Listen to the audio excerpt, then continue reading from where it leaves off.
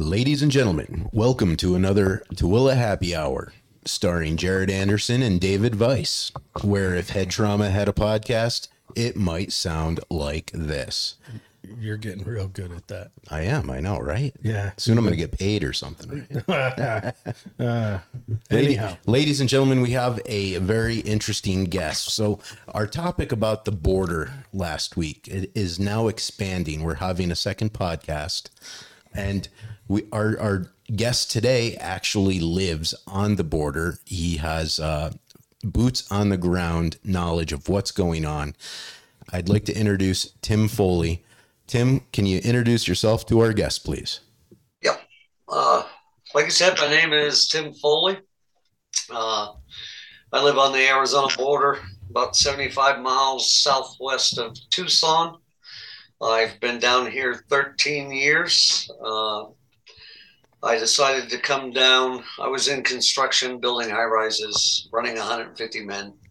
And at that time, Obama was in. And he said, don't worry, they're only coming and doing jobs Americans wouldn't do. And don't worry, it's safe and secure. Well, '08 happened. I went from $85,000 a year to $12,000 a year overnight. And 75% of my guys that I was running couldn't speak English. They were all illegals. And so when the housing collapse happened, I lost everything and said, I got to go see if the second lie, which was, don't worry, it's safe and secure. And I came down here and shook my head and said, you're kidding me. So I've been down here 13 years. I started an organization called Arizona Border Recon, which is comprised of mostly military and law enforcement veterans. And we are a extra set of eyes and ears for Border Patrol, and also to let people know across the planet what's going on. I mean, 99% of my media is outside of the U.S. The U.S. media already knows what's happening, or so they think. And so they don't come down to talk to me. Mm. So what is your background? Are you a previous military? Yeah, I was 82nd Airborne when Ronald Reagan was president, and so not much happened then. But yeah, so by doing this with my, I'm 63 years old, and most of my guys are a little over half of my age. You know, they're in their late 30s now, and my number two has 5 combat tours, and another one of my guys has 5 combat tours. And by doing this in the past few years, you know, I've had 6 come to me and go, thank you. You saved my life by doing this. You know, it's given them a purpose. And what we do, not everybody can do it. It takes a certain mindset to be able to sit on a mountaintop for days on end in 110 plus degree heat, all the way down to 0 degrees in the pouring rain, in the snow. So by them telling me that, what I actually have done recently is I started a veterans nonprofit organization, and that's called Arizona Veterans Retreat. We just purchased 10 acres of land. We're getting ready to do our first building. And I said, if we can help a few, why can't we help more? You know, everybody, we forgot what community is, and we forgot that we need to take care of each other. We can't depend upon the government. Tim, how long did it take you to start a 501c3? Did you had to apply for like a tax exemption, and you had to ask permissions? Was that a struggle for you, or were they resistant? Dude, I would rather be out in the mountains chasing bad guys than sitting around and doing government paperwork. What a nightmare. I mean, there's federal. Once you get their blessing, then you have to do state, then you have to do the banking, and you have to do, believe me, admin, I hate it, but to do it, to make a difference, I just sat down, buckled down, and did it. I mean, but every year you have to file more and more paperwork with state, federal, bank, everybody. It's a pain in the butt, but it's for a good cause, and that's what I'm here for. I mean, call it fate, call it destiny. Every choice you make in life leads you down a road, and this is where I'm at. And by doing what I started doing, helping veterans, so I said, well, let's keep going. Let's do it. Even though I'm 63 years old, God only gives you as much as you can handle, and I guess he thinks I can handle a little more. Yeah, keep on trucking, man. That's a fantastic achievement. I think the people that do that for us veterans, I think that's very kind of them, very charitable. It's a lot of time, it's a lot of money, it's a lot of handshaking and baby kissing, and it's a lot of work. People don't realize, these people that create these 501c3s. I mean, if they're not just trying to, like make money, the ones that are doing the work, they are putting a lot of work into it, and it costs them. It costs them significantly. Well, and that's the difference between us and a lot of the vast majority of other veterans organizations, because to be a charity, you only have to give 13% of what you raise to what you say you're raising it for. The rest can go to everything and anything. And vast majority of these big veterans organizations are all making six figures a year. Whereas I tell people, this is not about me making money, and this is not about my quality of life. This is about their quality of life. Myself and all my board members and my grant writers are all doing this for free. We don't take any money. And that's how it should be. If you're trying to help, but don't become rich off the back of saying you're helping, and you are helping, but you're not helping as much as you could help. It's kind of a crazy notion you bring up, charities helping out the namesake. I don't know if that would, I don't know how that'd go in this modern world.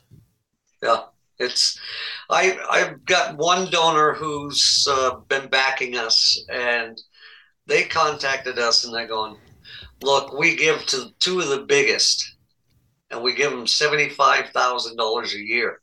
But we're looking for a veterans organization with low administrative costs. And I said, well, you can't get any lower than zero. I mean, it's I live on $800 a month. Well, I just got a cost of living increase on my Social Security, so I'm at about $1,000 a month. That's what I live on, is $1,000 a month. You're so spoiled. Well, that'll get you what? 15, 16 eggs. Yeah. I live in a 44-year-old mobile home. My truck has 430,000 miles on it. What kind of truck is it? It's a Chevy Silverado. All right, there you go, guys. Silverado runs forever. But we've been conditioned as a society that you need the newest, latest, greatest, most, and consume, go into debt. And, people just, most people are sheep, and they believe it. They watch too much television. That is definitely the current model, and it's free money for the banks, Yep.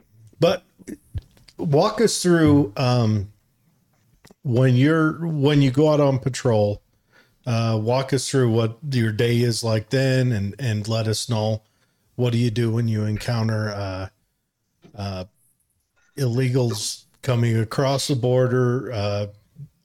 What is your processes that you do? Do you guys have like an SOP, things like that? Oh yeah. You can go to our website, ArizonaBorderRecon.org. Our rules of engagement and our standard operating procedures are there for everybody to see.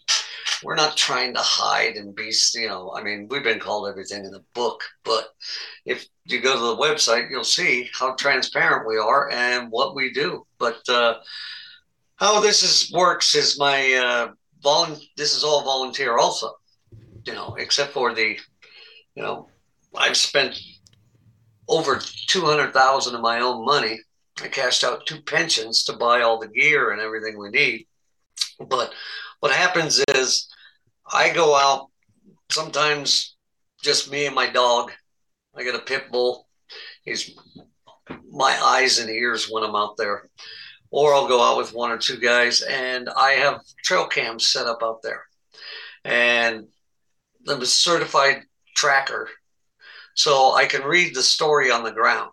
I can tell where the recent activity is versus the old activity on the trails. And if I see good recent activity, I'll put cameras on those trails.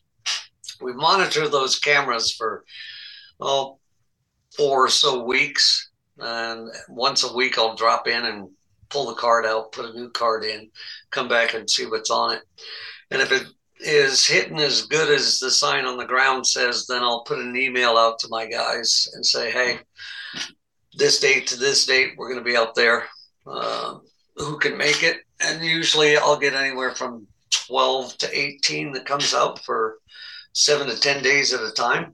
And we break up. The biggest we'll do is 4-man teams, but we'll send 2-man teams up on the different mountaintops that have good visual of the trails, and they will alert us when a group is coming through, and they just sit there.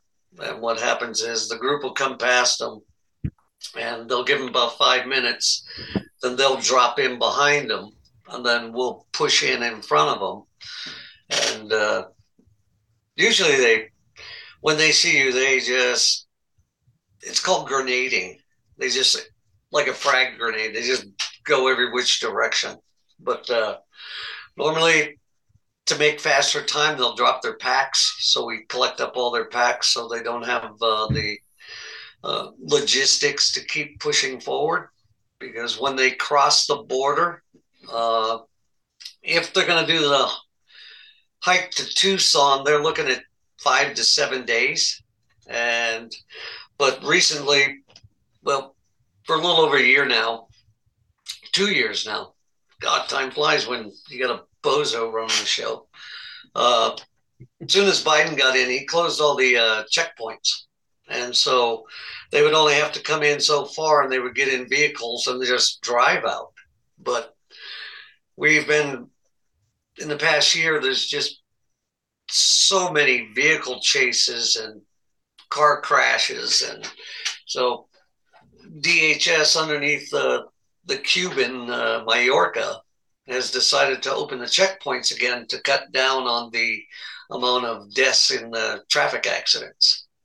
So when Trump was in, we'd call Border Patrol, and they would come down and pick them up. But now with the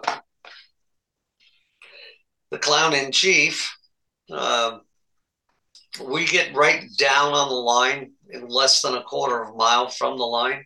And when we come across a group, we push them back into Mexico. And then we'll watch it. We have the guys up on the hilltops that watch them to see if they try to go a mile or so to the east or the west. And then we just move around with them. And we just turn ourselves into a human fence. Hey, Tim, are they coming with, are they acting as mules and bringing people over to stay? Are they themselves want to stay? Are they trafficking drugs? Are they human trafficking, or a combination of all the above? All the above. I just pulled some, and it's the first time I've ever seen it in 13 years on my cameras. But 2-3 weeks ago, I pulled the camera, and 2 o'clock in the morning, you got a coyote going by, followed by 8 little girls. And I mean, they were probably anywhere from 10 to 14 years old. Mm-hmm. And I've never, ever seen that before. I mean, I've seen dope loads coming through. I've seen bad guys coming through. I've seen terrorists coming through. I've seen just cartel with AK-47s coming through. I've seen rip crews, everything, but never have I seen 8 little girls being brought in by one coyote. Were they tied or were they? No, they're just, they don't know where they're going, so they follow them. Mhm. I mean, you got to come down to see this area. It is so vast, so huge, the terrain is some of the most brutal terrain around.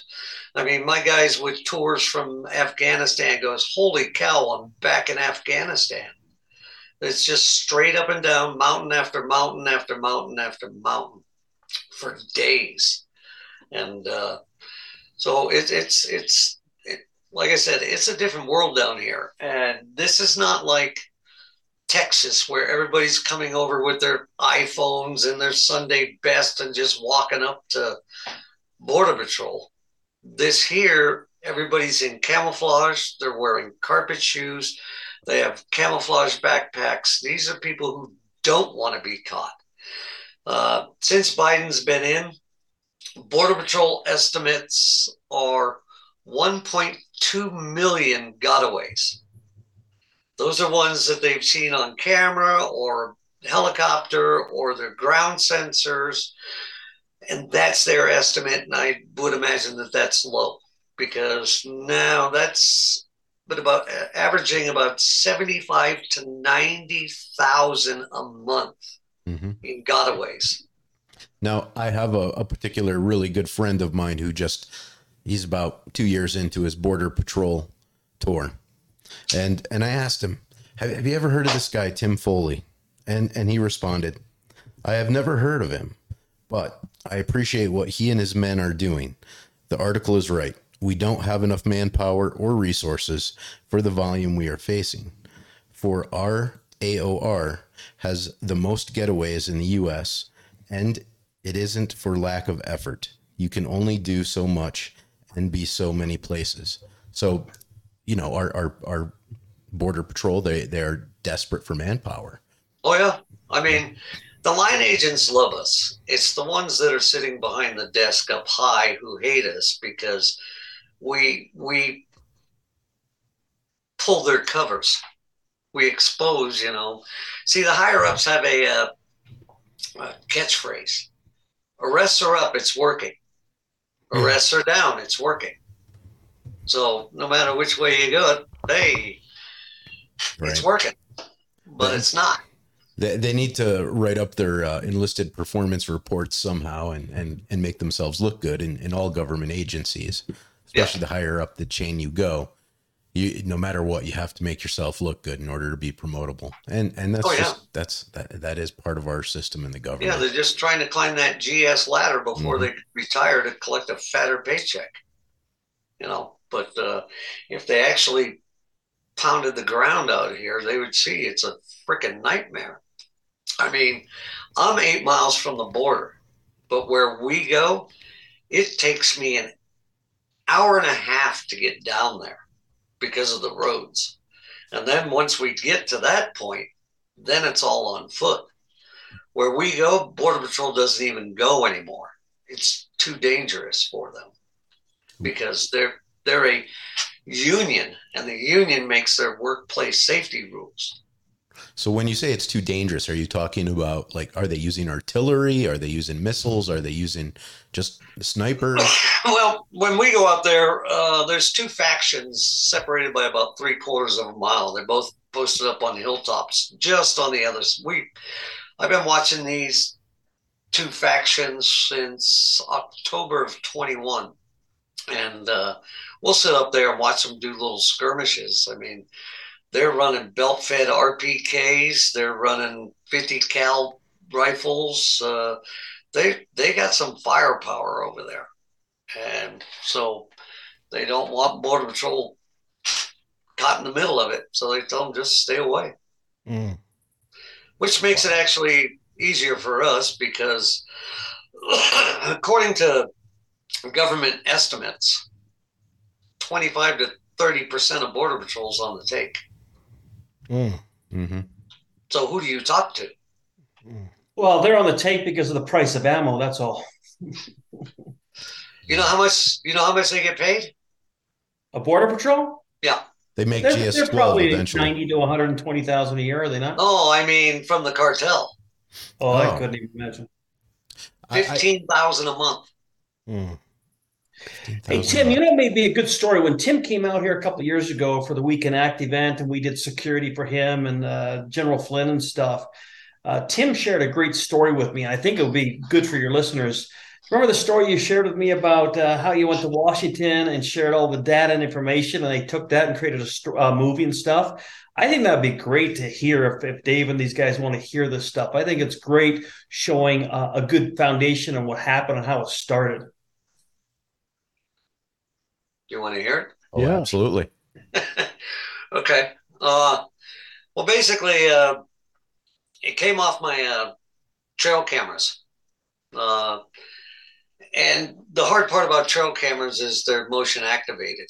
And so when sometimes I'll get 630-second videos of the wind patterns of southern Arizona. And so I had two cameras in the same location, separated by about 50 feet, one in a wash and one by a fence, because I knew they came over this fence. Well, it wasn't much of a fence. It was probably 4 foot high. That was our border. And I started going through these videos. I was just getting ready to get rid of it and say, screw it, it's wind.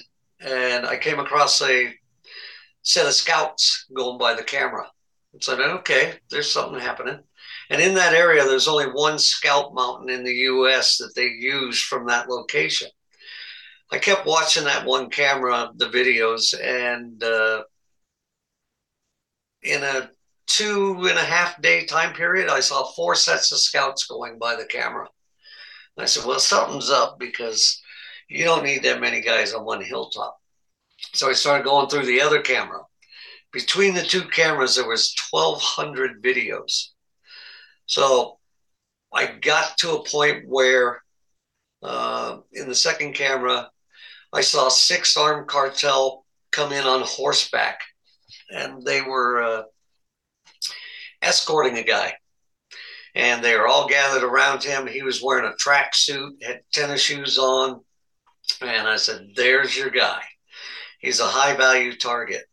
And he was a Muslim. You could tell by the way his beard was shaped and how clean it was and everything else. And so they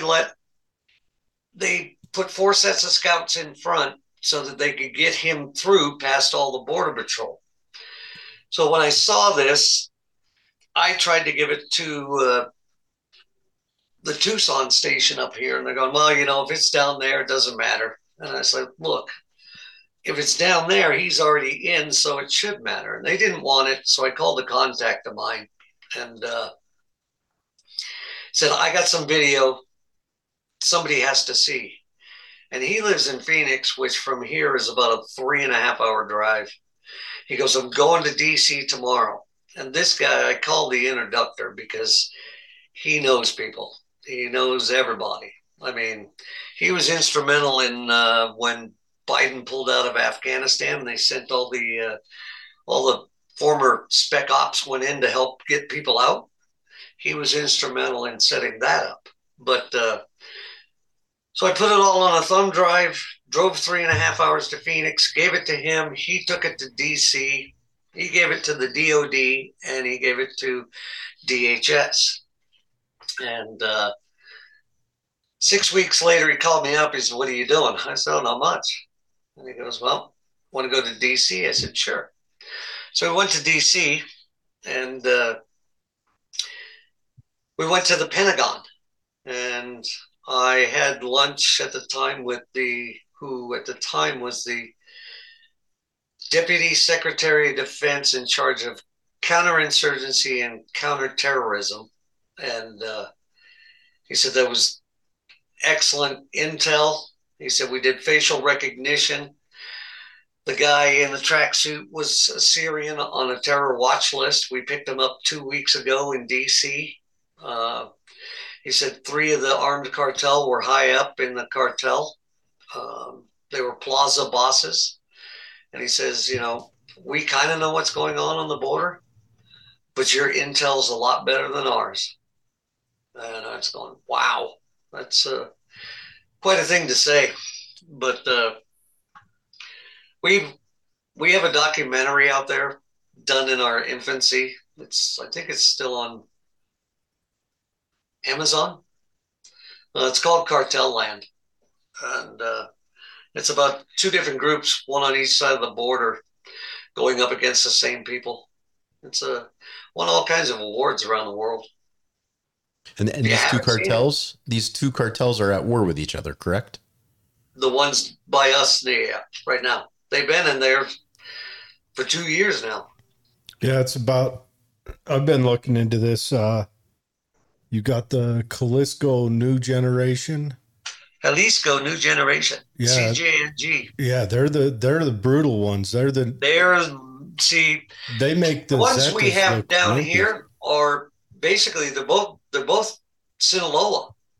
Yeah. But half are aligned with El Chapito, which is Chapo's kids, and the other half are aligned with El Mayo, which is his lieutenant. And they're fighting for control of the whole cartel. Well, yeah, once El Chapo got taken out, creates a power vacuum. The Sinaloa kind of went crazy. So this Jalisco New Generation. Jalisco. However you say it, they're Mexican special forces. They're trained by our. That was the Zetas. Force.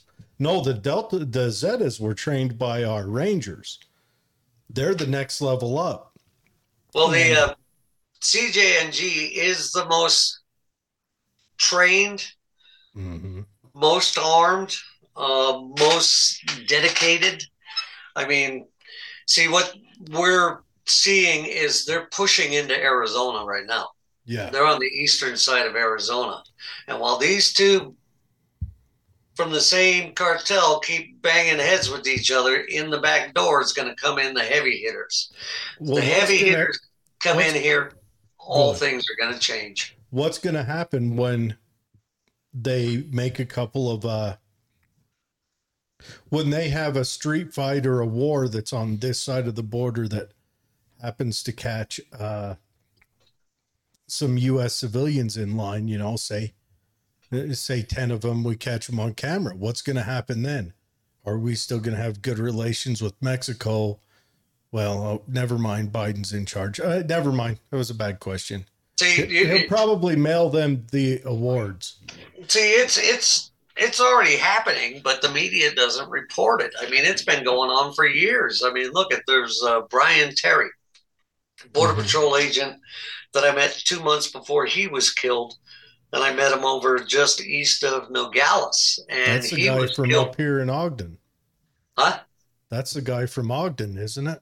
Ogden, Utah. No, that's Chris. Well, there's been 3 Border Patrol agents in the past 10 years that have been killed by cartel in the United States. And, a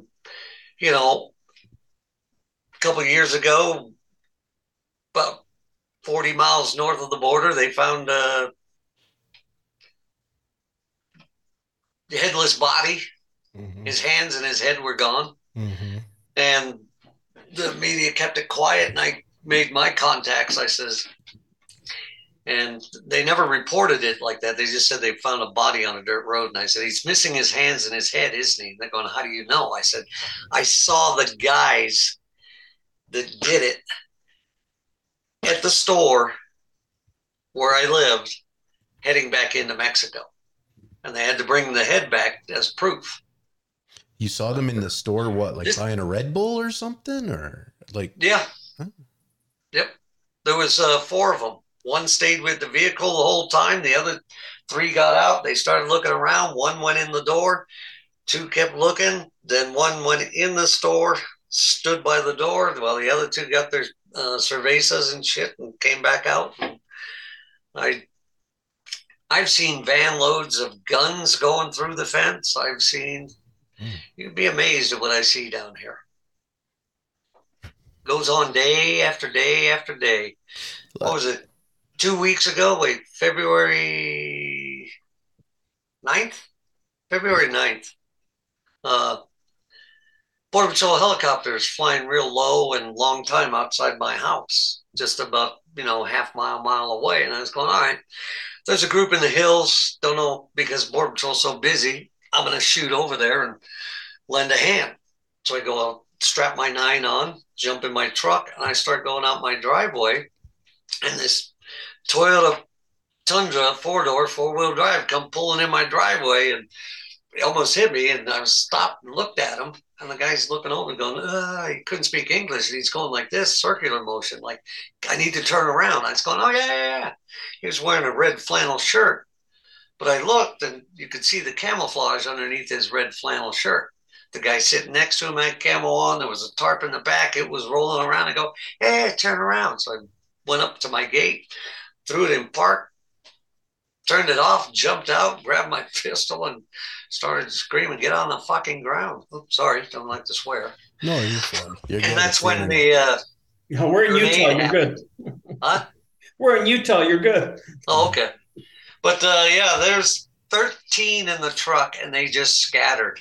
And we got 11 out of the 13. And that was 2 weeks ago at my house. So what were they carrying in the truck? These were just guys who didn't want to get caught. I'm sure vast majority of them had records. That's why they were coming through this way. Mm. And I asked Border Patrol if I could keep the truck. And they were going, nah, you can't. It's a beautiful Tundra 4-wheel drive. Yeah, those are good trucks. Yeah, well, yeah. I mean, and that's actually a serious question that I have in my mind is like, all right, if you're out in patrol as a civilian group and you end up coming across items, do you have to turn them in, or do you consider them lost and found, or what is? Well, it's like if they're just packing food and stuff, they get some good food. We'll divvy it up amongst us.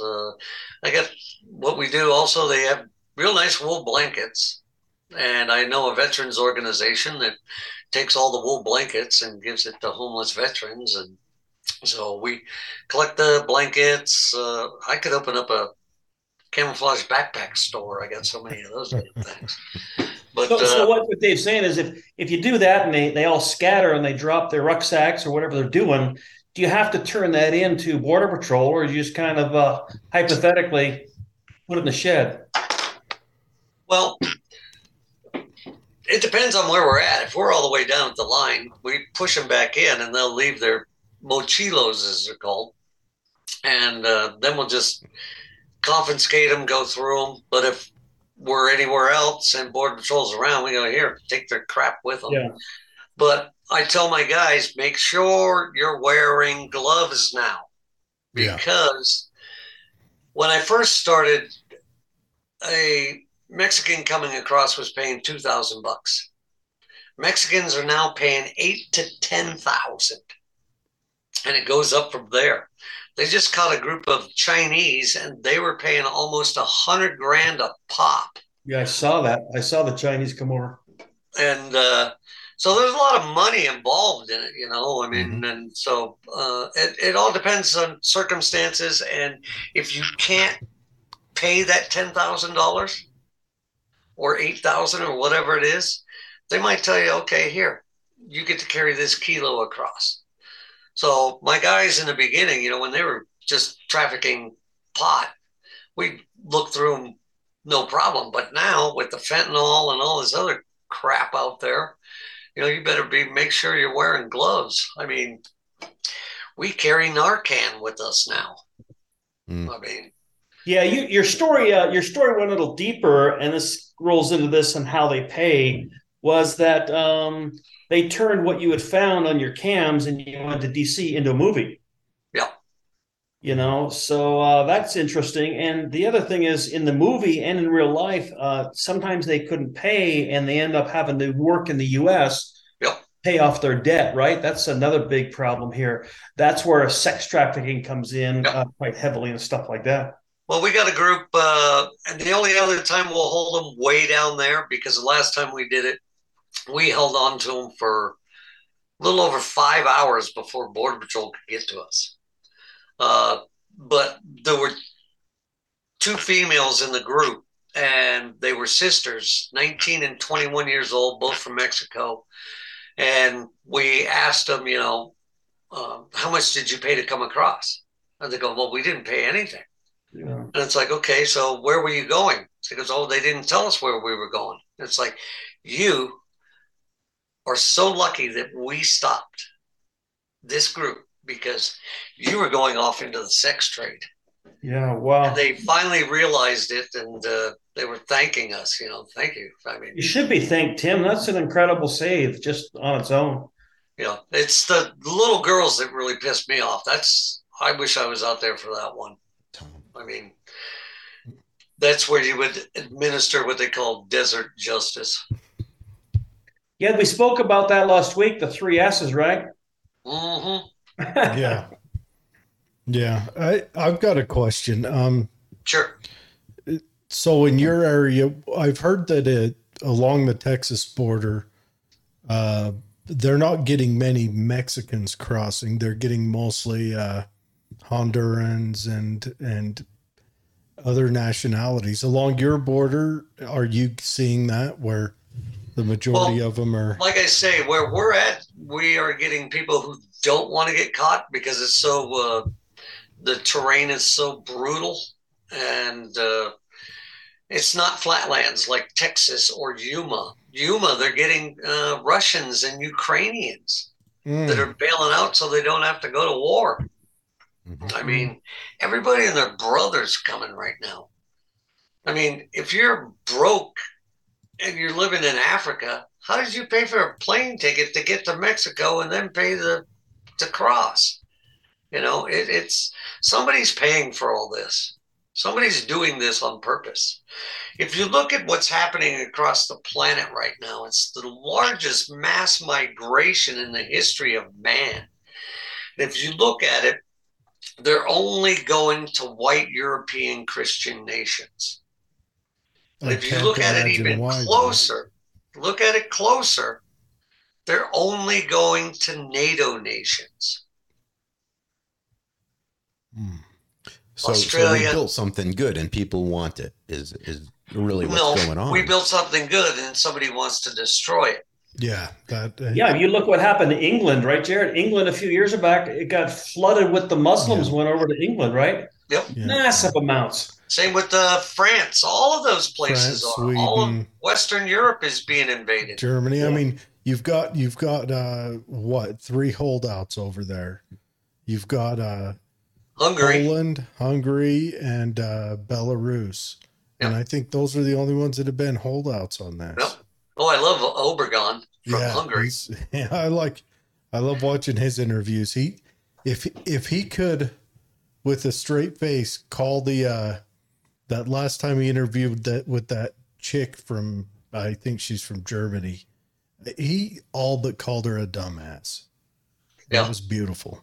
Oh yeah, well he went in front of the European Union and says, "Screw you, we're not allowing freaking immigrants. It's going to destroy our sovereignty and our culture." He essentially said, "My country doesn't want this, and I represent them."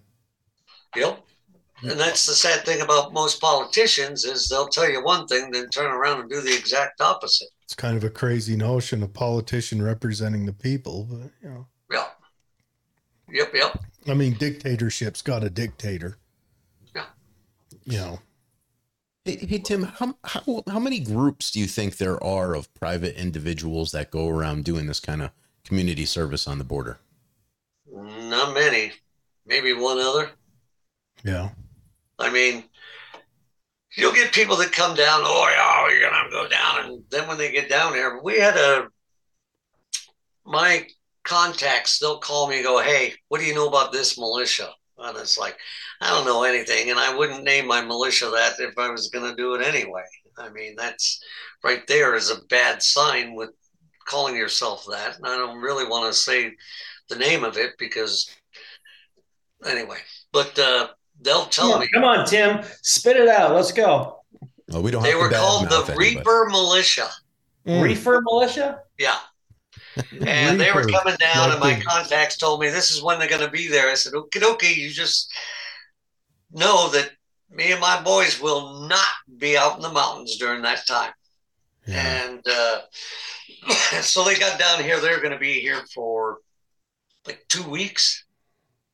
They ended up being here for 3 days because they didn't know what the fuck they were looking at or where to go. They were expecting them to come walking into their camp or something, but one of them was arrested for firing at a law enforcement agent because he heard twigs snapping in the brush, and so they arrested him and told the rest of them, you got less than 24 hours to get out of the state. And so once they told us they left, we went out, and my guys found where they had stayed, and they had left 26 cases of water because they didn't want to take it home. And it's like, wait a second, you came down here to protect the border, but you just left 26 cases of water to help them get further in. Yeah, the most important thing they carry with them across the Arizona desert, you left it for them.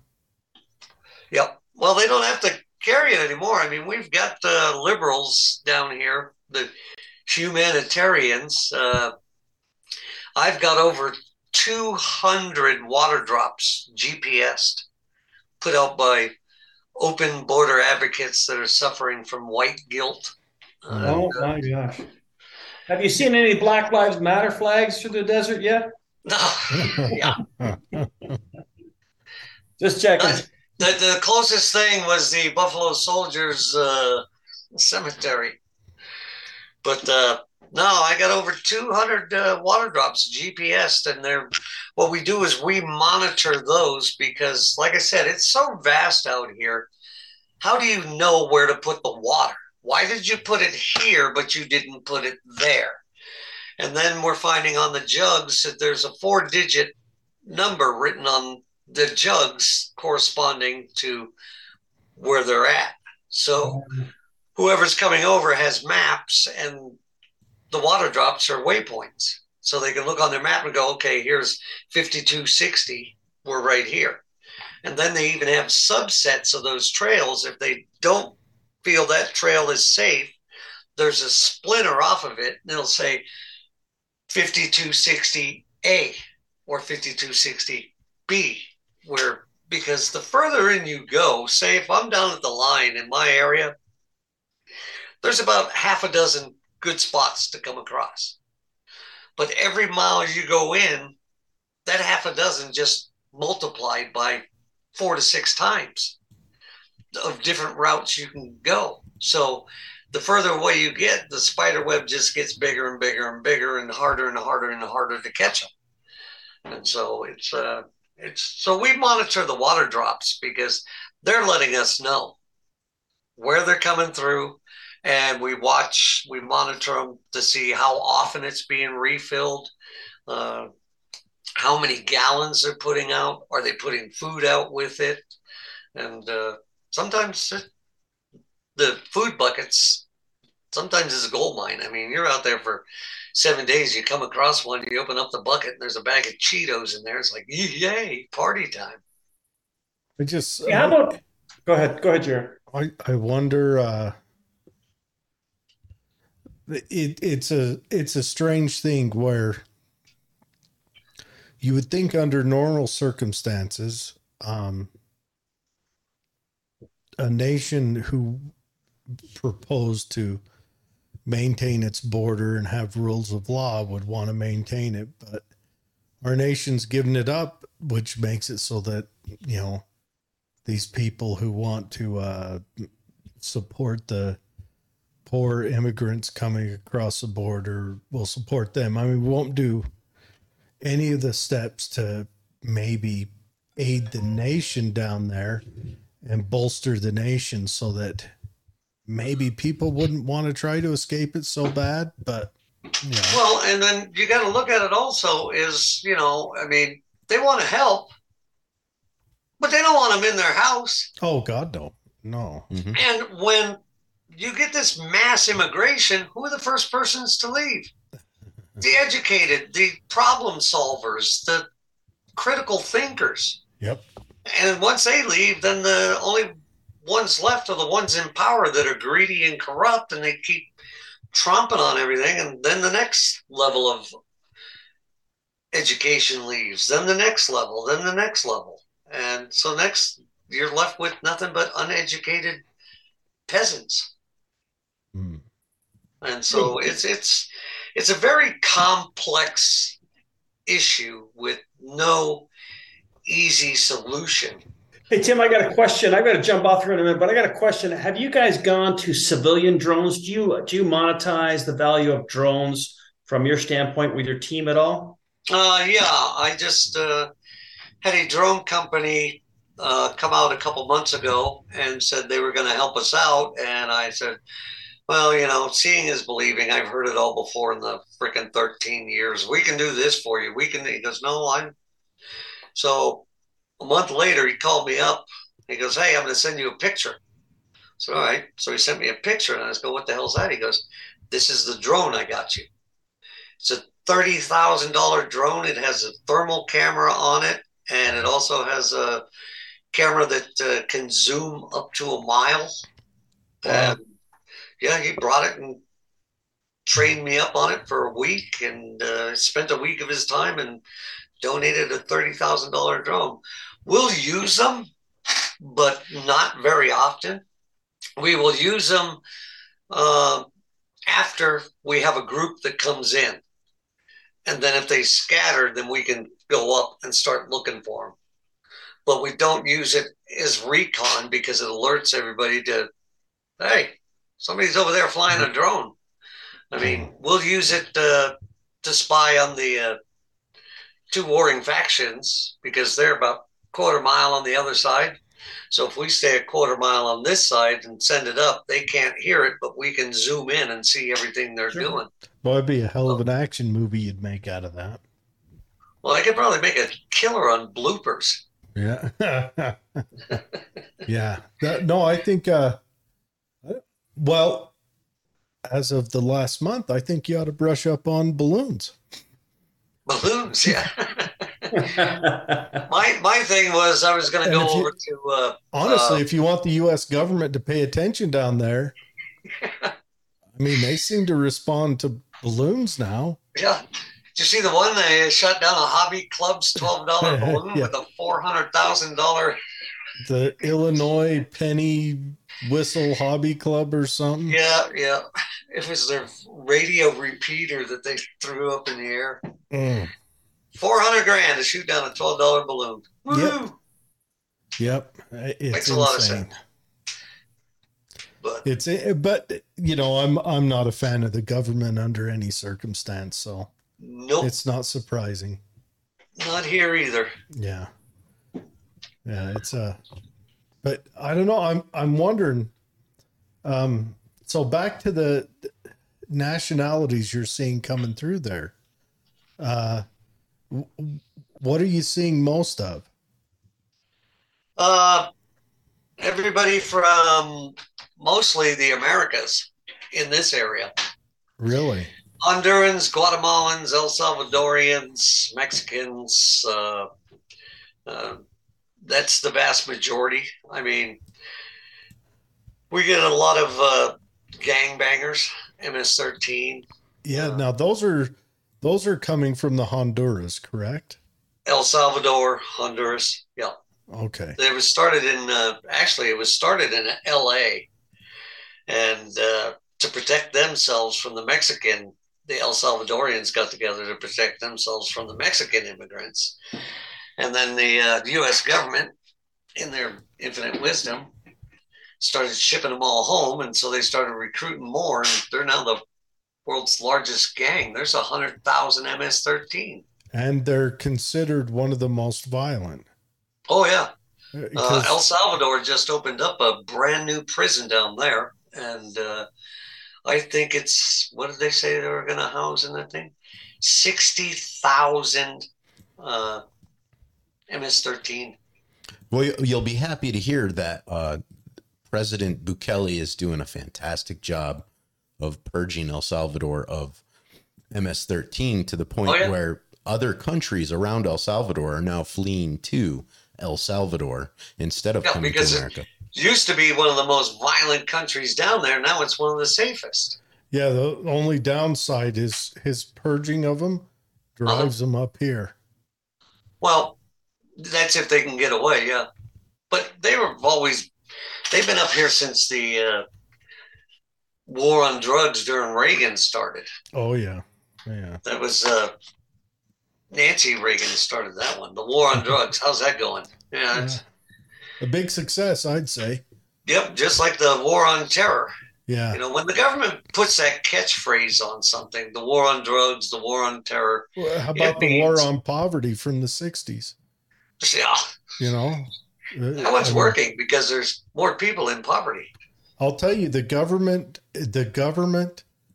no one's better at throwing L's up on the board. Oh, yeah. Well, when they do that, it's just, there's no objective, there's no goal, there's no end game. It's just, let's throw as much money at it as we can to make our friends as rich as possible for as long as possible. Now, there's the thing. If the government initiates to fight something, all the incentives they have is to lose. Yeah. Because, you know, like, let's say everyone out at the Army depot started working safely. That would be a negative for David. Because David is a safety guy. Mm-hmm. And he would no longer have a place. You know, if all of a sudden everyone just poof and we're magically safe. Let's say everyone learned how to operate a hammer and a nail gun. I would no longer have a job because I'm a handyman and I wouldn't be, you know, going around doing these projects for people. And that's where we're at. I think you're overestimating, Jared. You can never be safe enough, and there's always work to be done. That's why we have OSHA. Christ, dude, licking the boot, licking the safety boot.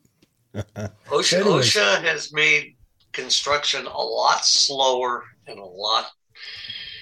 it's a pain in the ass. I mean, I was doing iron work pre-OSHA where you would go to work in the morning and hook up the first I-beam that was going up on the crane, and you'd stand on the I-beam hanging on the cable and ride it up.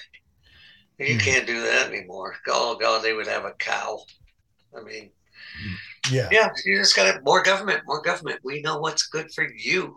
We're here to help. Yep. Here to rescue. Well, let's take a few minutes and go through this Soldier of Fortune. I haven't seen Soldier of Fortune magazine in many years. Is that by Heath Hansen? Let's go to it. Yes. Heath He's Hansen. Good guy. He's another 82nd Airborne. Okay. Yeah. All right. He's probably the biggest paratrooper I've ever seen. He's like 6'6". Bumped his head on the way out of the bird. Yeah, on the way out. Yep. Actually, you know, some of the jumps he might have just stepped out. Been on the ground already. Yeah. A tiptoe, but you know. Yeah. All right. So tell us about this. How did this happen? How did you get lined up to where you were had a run in the Soldier of Fortune?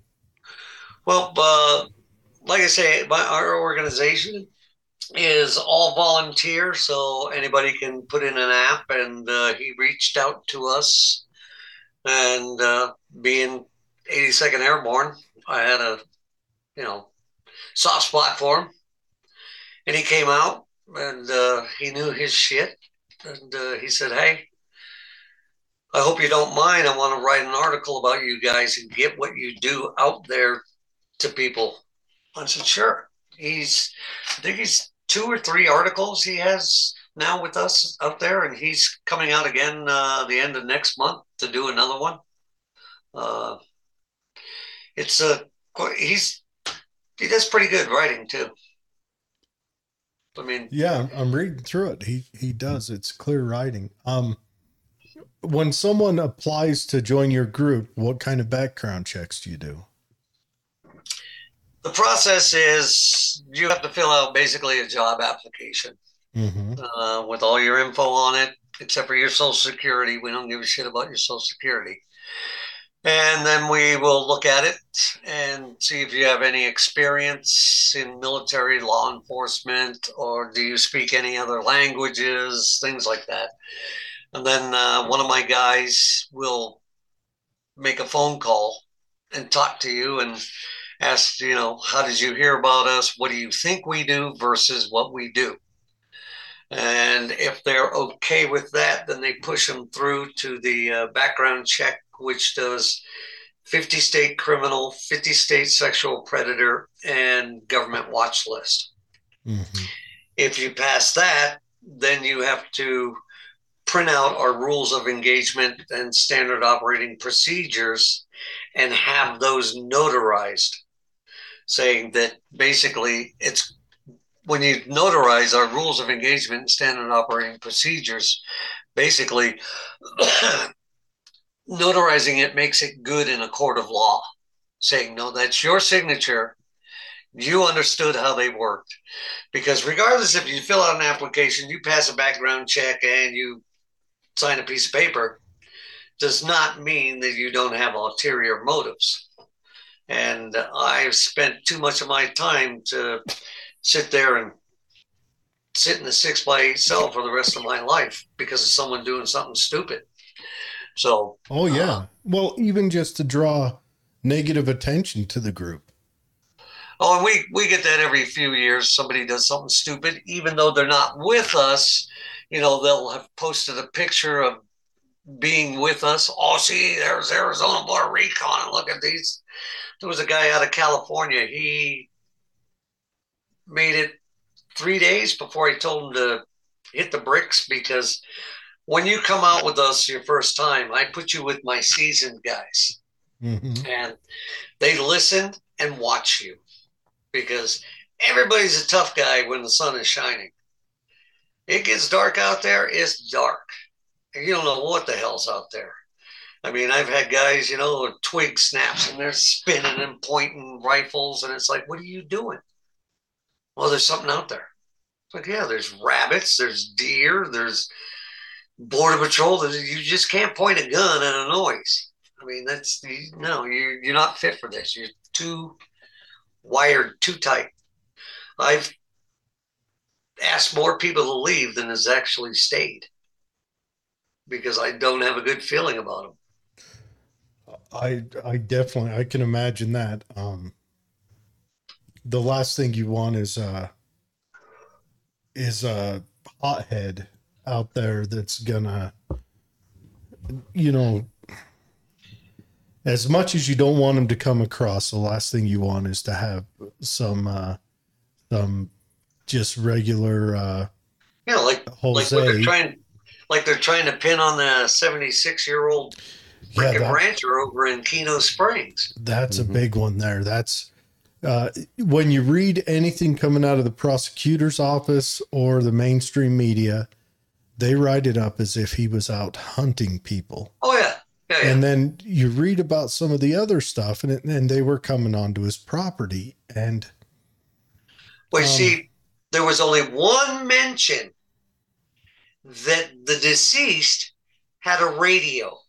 Yeah. A two-way radio. Yeah. The only people with two-way radios down there is cartel. And see, that's the rough thing is I have a bad feeling that old timer's going to get hung for this.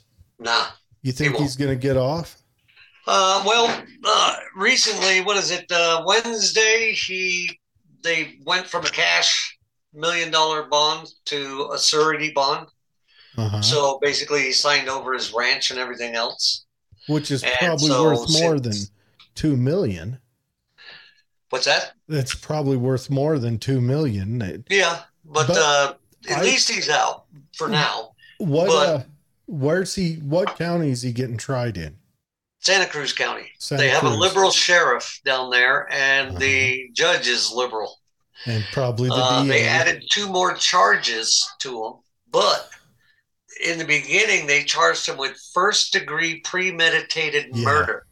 They've now dropped it to second degree because their case is getting weaker and weaker. Yeah, that's what I called out. If they're charging him first degree, they're doing it because they want to overcharge to make, say, the state prosecutor happy. and they'll overcharge and he'll walk, or they're just activists. The problem is if you've got a progressive sheriff, I mean, how unheard of is that? Progressive sheriffs only show up in areas that are full of dog shit progressives. Well, the county I'm in, we have a liberal sheriff also. Really?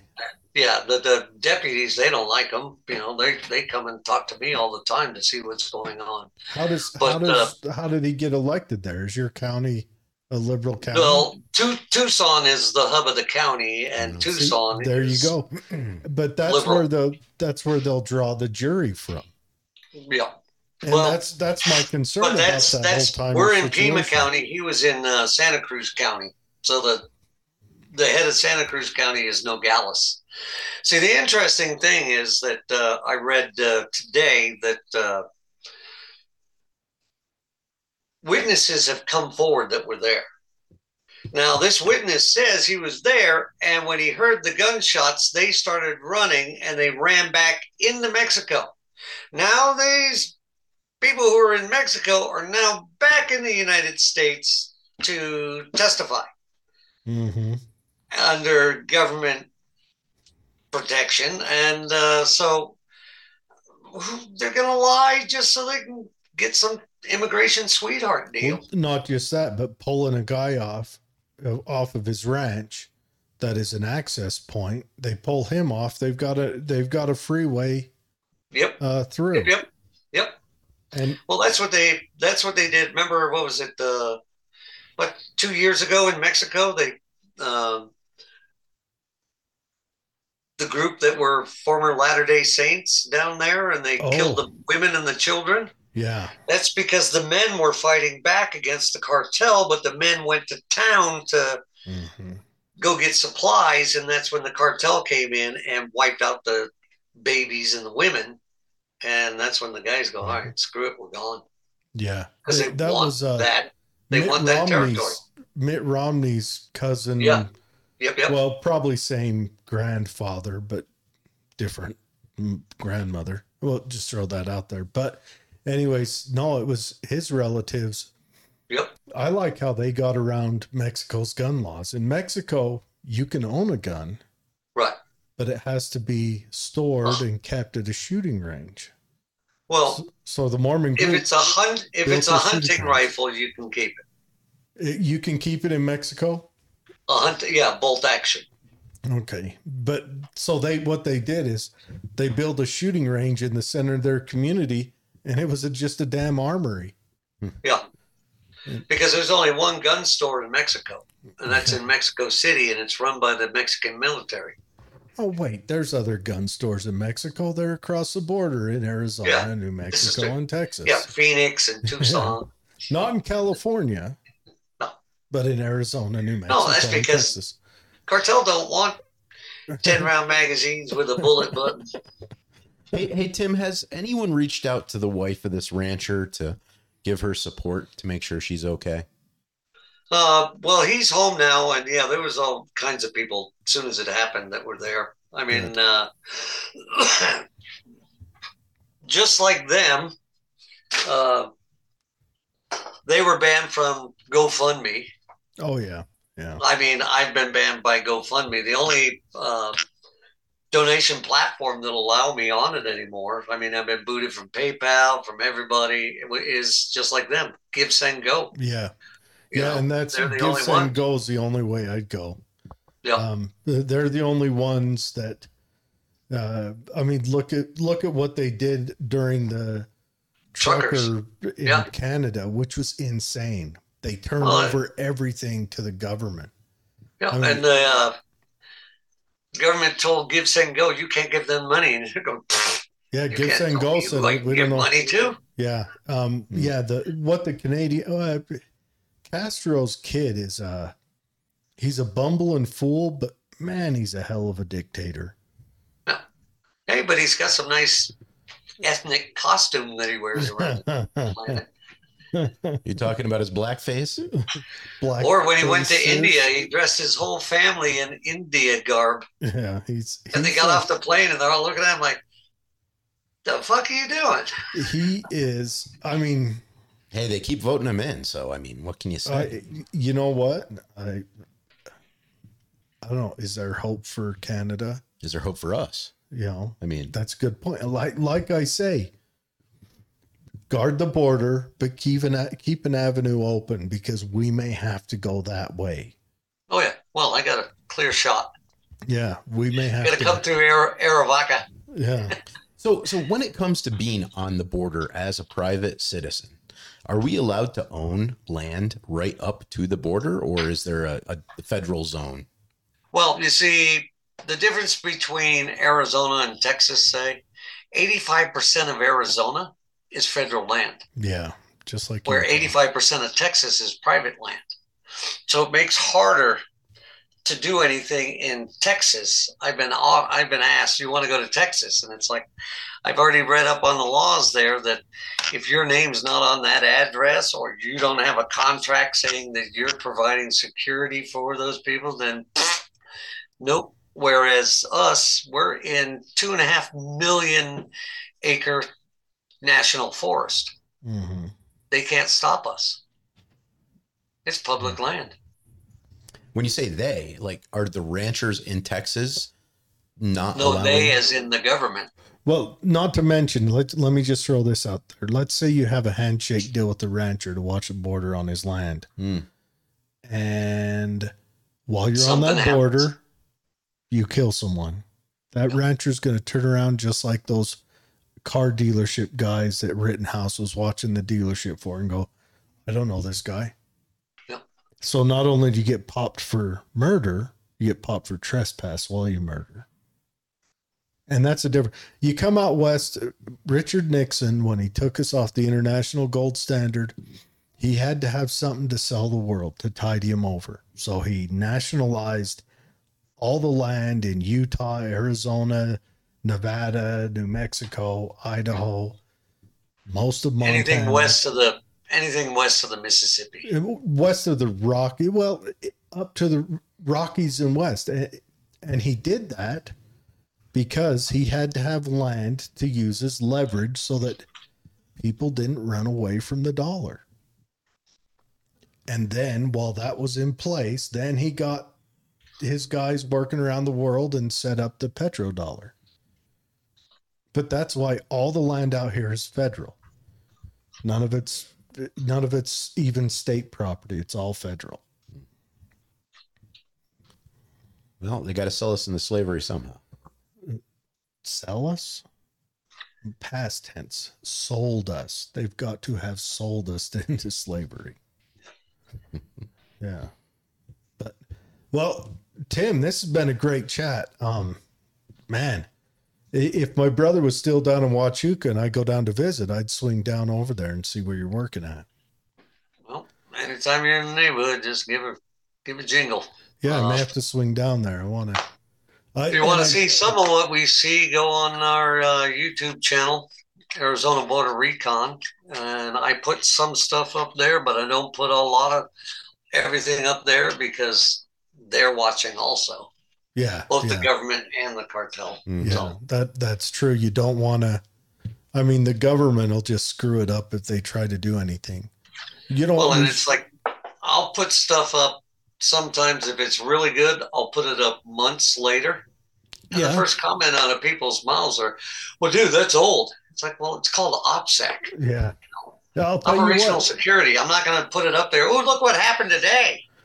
If we want to control our border, we have to petition the government, Republican or Democrat, to have open borders and get the government to where the government screams open borders and will never have another person cross. Because the government will fuck up anything they touch.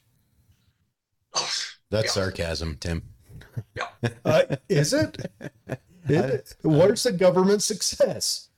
Well, where's their success? When I first got here, the vast majority of our area was just a 4-strand barbed wire fence. And I was going, no way in hell will they ever do it. And then when Trump got in, but they dogged him for so long that it took them so long to start in on it down here. We got 17 miles of fence. Mm-hmm. But in that 17 miles, there's about 20 freaking holes in it. Mm.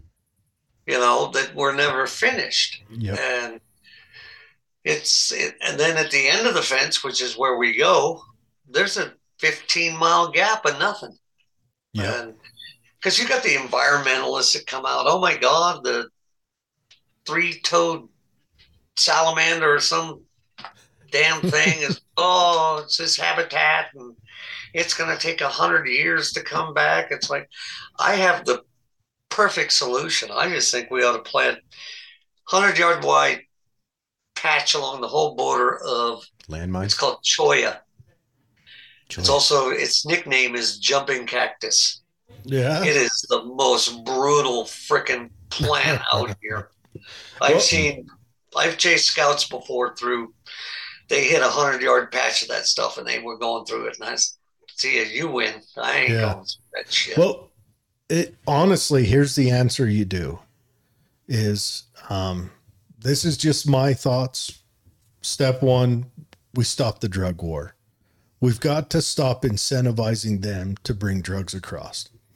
Step two, instant death penalty for sex crimes, shit like that. Just if you're involved in sex trafficking, we smoke you in the street and send your family a letter to come pick your happy ass up. And step three, we don't offer any welfare to anyone here illegally. You've got to have processed paperwork if you want to get on a housing list, on a medical list, any of that. And you do that, one, it saves us money, and two, but those are the three things that come across. You get people who want to come across to migrant work. I actually kind of support that. I say the legal way to do it. When Reagan first did the first amnesty, do you know who was the most vehemently opposed to it? Hugo Chavez? Cesar Chavez. Yeah, Cesar Chavez. That's his name. Not Hugo. Yeah. Cesar Chavez didn't want it because he didn't want illegal immigration. He wanted legal immigration. He wanted controlled. Cesar Chavez used to go around and beat the shit out of illegals. Oh yeah, he'd send 300 guys to the border and fucking pound them back over. If he saw illegals crossing the border, they would wait and beat them up, hospitalize people. Yeah. See, a lot of people, but they don't teach you that in history class. Let's just name a street after him because he was a Mexican-American advocate for. It's like, but you just spun it. And I would set it up like this. If you want to come to this country as a migrant worker, one, you stay in Mexico and you find the job.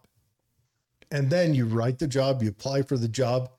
That job hires you and takes a limited liability over you, over ensuring you're housed and taken care of and you have a job. And then you come across and you work for that job. And then from there, you can apply for citizenship.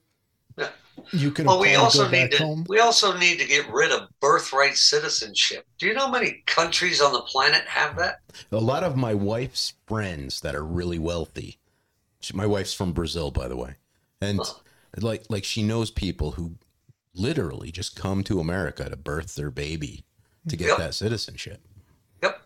There's only 6 countries that do that. See, and that's because they spin it. And in the Bill of Rights, it's like the 10th Amendment. Is it 10th or the 14th? I can't remember. But it was put in there for the slaves. It said, unless you have an allegiance to a foreign government, then regardless if you give birth, it's not a citizen. See, they did that so that the ambassadors and shit way back then couldn't come over and birth the kid and go, okay, we're staying here. We're not leaving. But they've spun it and said, no, let's wipe that last piece out. So if you're coming over here illegally and you're a Mexican citizen or Honduran or wherever you're from, you still have an allegiance to that country because you didn't go through the process of legal immigration. And it's a bitch. I've done it before for my ex-wife. She's from Canada, and what a freaking nightmare that was. But if you want something bad enough, I don't know, did you go through the citizenship program? I explored every avenue. So I know how much they're on the take for, too. In back then. It's brutal. I mean, the security guards out in front of the INS building knew me after about 3 visits because they're going, dude, you going to be maintain calm today? I said, yeah, if they can understand goddamn English going across the damn counter. Well, I go there one time and they go, what are you here for? I'm here to get her a green card. Okay, here, fill this out and come back in 3 weeks. I come back in 3 weeks. I go, what the hell's that? That's going, they told me to fill this out to get her a green card. No. You need to fill this out. Come back in 3 weeks. At least you didn't have to fly to Rio. Well, we do need to make our process for people becoming migrants easier. We need to make our process for people. I think becoming a citizen, I think that should be a hard test, Well, we allow 1 million people a year to immigrate here legally.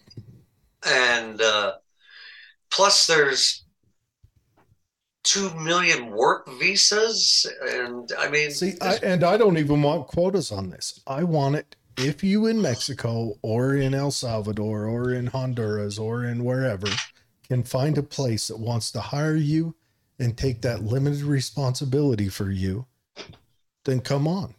Especially if you're willing to pay taxes. I mean, yeah, I don't want an up or low limit. I don't want any of that. I want to have a sponsored system, and that's it.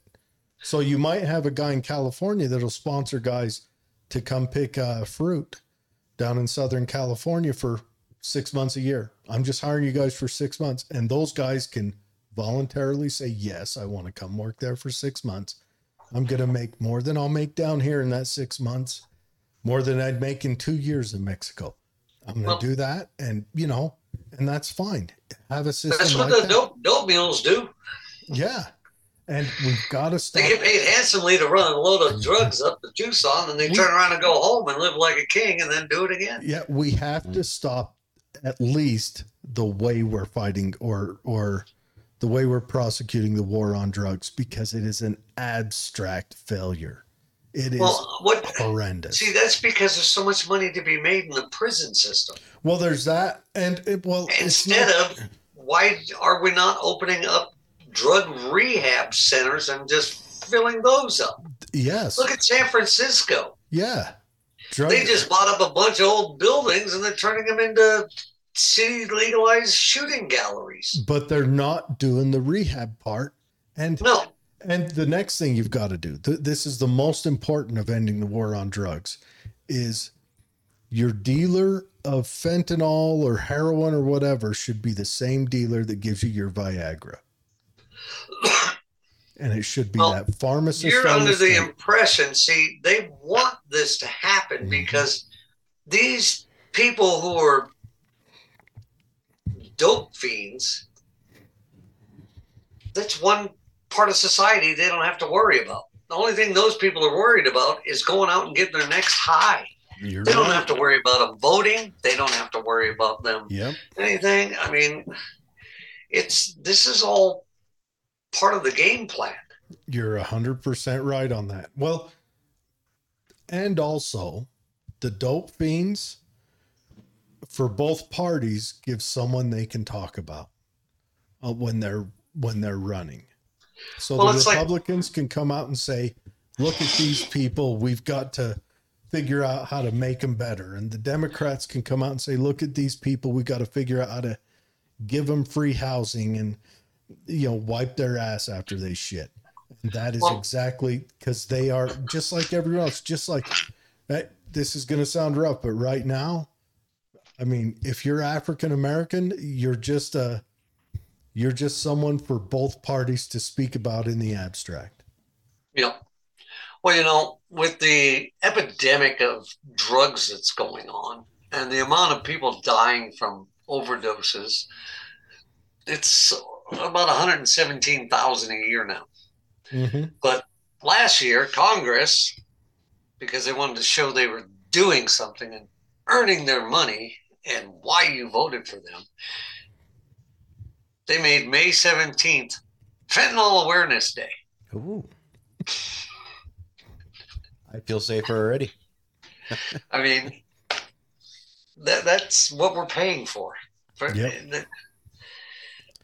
The system when is they broken. extract it from you by force, you can at least say, it's not like you had a choice. Yeah. How about Biden after that train wreck that's going to be causing cancer down the road, goes over to Ukraine and drops them off a cool, on President's Day.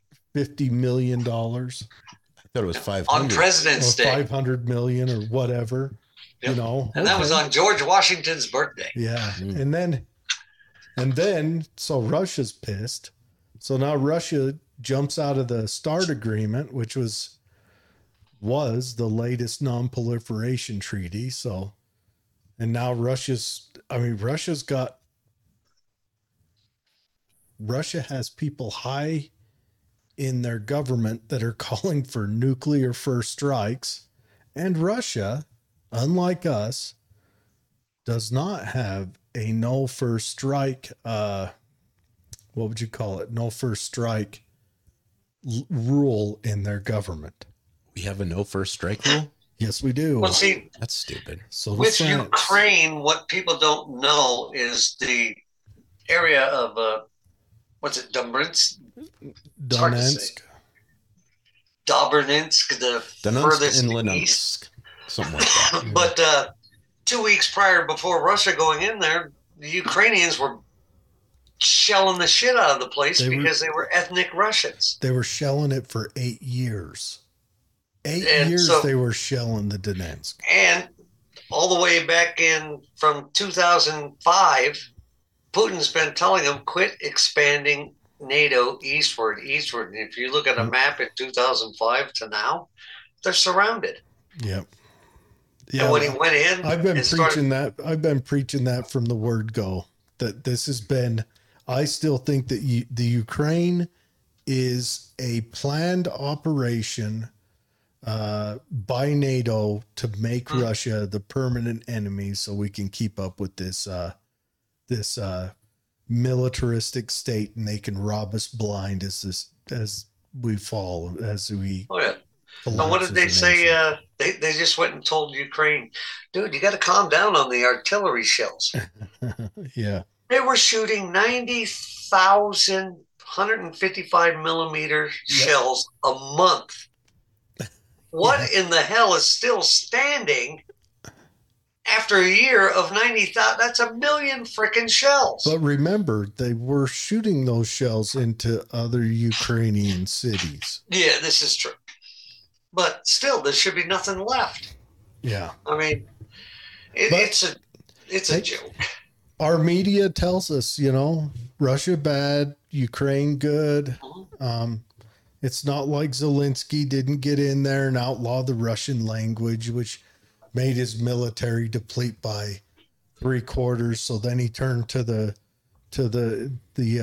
Azov Nazi light party in the West and hired them on first as a National Guard and then establishment into the full military because his military forces were depleted. And then when they got introduced into the Donetsk in 2016, they really amped up the shelling and war crimes, which on the other side of the world, if you listen to the news, Russia invaded the Ukraine because of that. Oh yeah. Well, I would have done the same damn thing too. It's right on his border, and it's his people. Yeah. But they call it television for a reason. Television. Telling you a vision of what they want you to know. Yep. They are programming us. That's why it's called a TV program. Yep.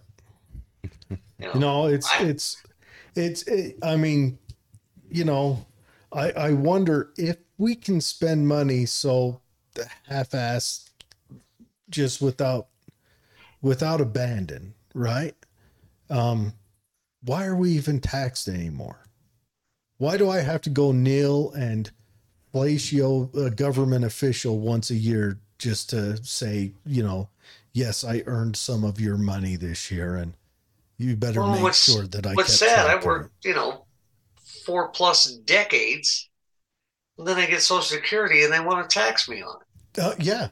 Yeah, or property tax. Yeah. Yeah. Failed I'm in a state. 44-year-old mobile home, and they still taxing this thing. Uh-huh. Oh, yeah. How are the taxes in Arizona?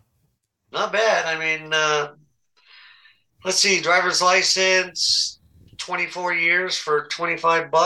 Now that is Arizona's has an awesome driver's license program. And then my trucks, they're all registered for 4 years, and it ran me $55. Jesus. For each truck or? Yeah. Okay. $55 for 4 years. Wow. Yeah. Here in Utah, It's cheaper if you buy it more and more years, though. I wish Utah offered that. I got to pay $200 a year no matter what for each vehicle. It seems like. Well, you're lucky. Not in about 6 more years, because then you drop to where you don't have to anymore. It doesn't cost as much. California is now going to base it not upon how old your vehicle is; it's how much it weighs. If you got a pickup truck in California, you're looking at anywhere from $800 to $1,200 a year. Well, those electric batteries are not. They're not like these fragile, light as a feather equipment. No, the electric trucks weigh double what a gas pickup truck weighs. No, it's yeah. I wouldn't, and it's a crying shame. California is the Garden of Eden. It's the prettiest overall place on planet Earth. They've got Delton every ace in the deck when it comes to resources and land. They just are on a race to see how driving into fast, the ground. Yeah. How fast can we collapse the fifth economy in the world? I mean, I was born and raised there, and I got out in 2001. See ya. Yeah. All right, Tim. Thanks for coming on, man.